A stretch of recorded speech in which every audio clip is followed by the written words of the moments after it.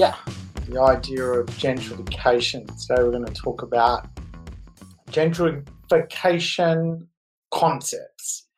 Why property markets transform. Transformation is going to be today's little education piece. So thank you for tuning in. Lunchtime on a Friday, and a couple of people sort of dialing in, which is pretty cool.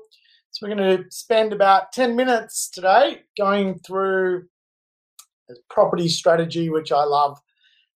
One which is known as transformation or gentrification. So, Friday beers, says Ben. I agree. I can't wait to, have one tonight.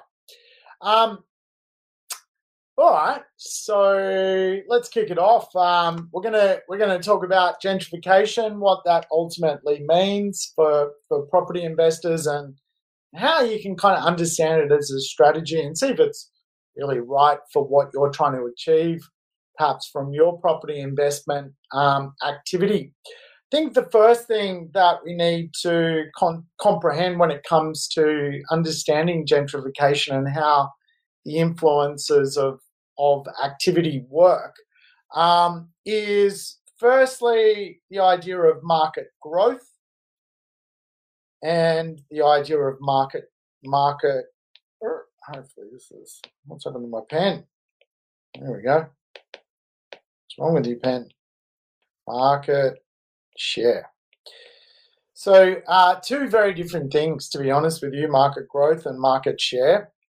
Market share is really important with the idea of buying real estate for gentrification, because as time passes, a suburb becomes more appealing if it's going through gentrification.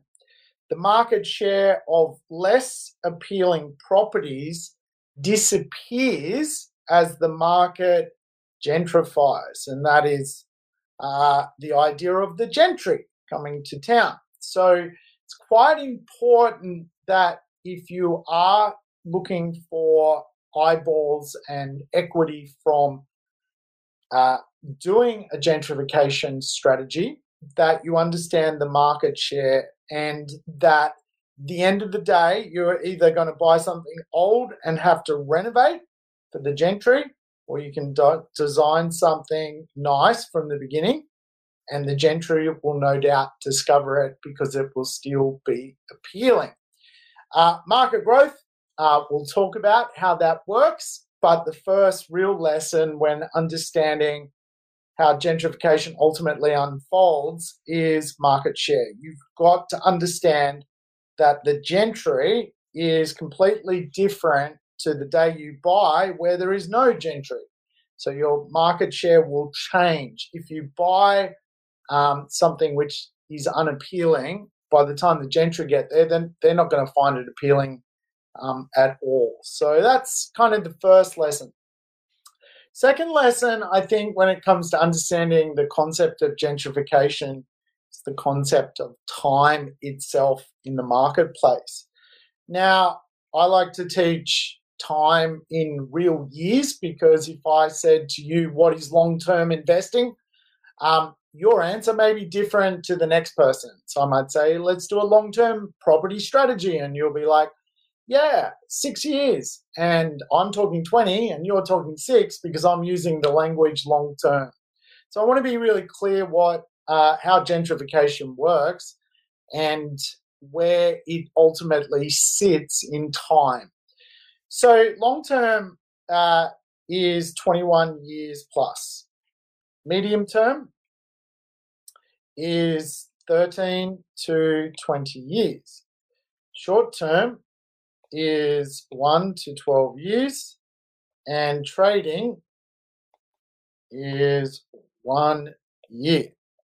So as you can imagine, a lot of people also tinker with real estate, and the tinkerers or speculators generally go from sort of 1 to 6 years if the asset hasn't done what they want, in 1 to 6 years, they tap out of the real estate marketplace. You see that a lot. The average hold for an investor is kind of like less than 6 years, because real estate can be a little bit slow to do a cycle. Now, remember, ultimately, if you're buying, a $500,000 property and you want it to become 1 million, that's a big journey. It has to do 100% to be ultimately, do its thing, right? So how it works is medium term is generally what I coach, because you'll get anywhere from a 13 to 18-year property cycle, meaning you should get the result of this from your medium term. The cool thing, though, if you buy the right property, it will actually transfer to the next property cycle. And that's why we like long-term investing, because you can take an asset and buy it for a medium-term kind of dynamic, but also go for another cycle. And this is again where, how many cycles are you going to be investing for? The reality is a lot of people would like to hold assets for a very, very long time. So there's 8 stages to gentrification, and they relate to a medium-term strategy. 8 stages. So when we break down the stages, they're kind of best broken down into 4 quadrants. And each 4 quadrant is that one. Each 4 quadrant has the opportunity to get a little bit of growth along this journey for 15 years. And that's why people like gentrification suburbs, is because they transform in sort of little groupings, if you like, which is what it's all about. So the first grouping is really the idea of broken windows and policy. This is when you go to a suburb and it's pretty derelict. It's not the nicest place. It's sometimes known as broken window theory. The reality is the neighborhood is not where wealthy people want to live, but it may be considered a bit of an up-and-comer, a bit of an ugly duckling. Usually the telltale sign is location. In other words, it's just too good a location or distance from something incredible to be worth what it's worth. The second sort of part of the puzzle, or the top part of the puzzle we might go to, is known as turbo gentrification. This is where the gentry, the wealthy, buy real estate in the suburb and pay a lot for it. Rich people will pay for nice real estate. They don't need to buy problems like a broken window real estate marketplace. Once full transformation has happened, really wealthy people will, all want the asset, and it will be considered cool, the place to be. It will be considered, a nice suburb to own real estate. Social status around the suburb will be very, very strong. Along the journey, though, you get, for example, displacement and population shift. This is ultimately when prices start to move. People who are typically from the neighborhood, so to speak, really can't even afford to live in the neighborhood. Things start to become a little bit beyond their means to stay. So they eventually kind of get out of the marketplace, or, for example, they can't keep up with the rent or the cost of rent in the suburb, so they ultimately leave. Around here is what we sort of talk about: intensive investment, pioneering investment. This is kind of when policy makers and people start to go, you know what, it's a pretty good suburb. Why don't I go renovate, or why don't I buy a house or knock it down and rebuild, that kind of thing. So you start to get this kind of effect along this journey of different stages of the process. Now, the reality is, if you generally pay the most for a turbo gentrified suburb, but that doesn't actually mean the suburb's not going to increase in value. If anything, a gentrifying or turbo gentrified suburb, you might pay $1 million for the asset, but because it's a wealthy suburb, 10% growth is not a problem. 1.1 is not a problem for that market. So you're just constantly getting some pretty good growth. What you'll find down here is, rather than paying $1 million, because the suburb itself is not as nice at this point in time, and the social status of the suburb is not as well received, then, you might be paying $600,000 or $500,000 for a similar asset.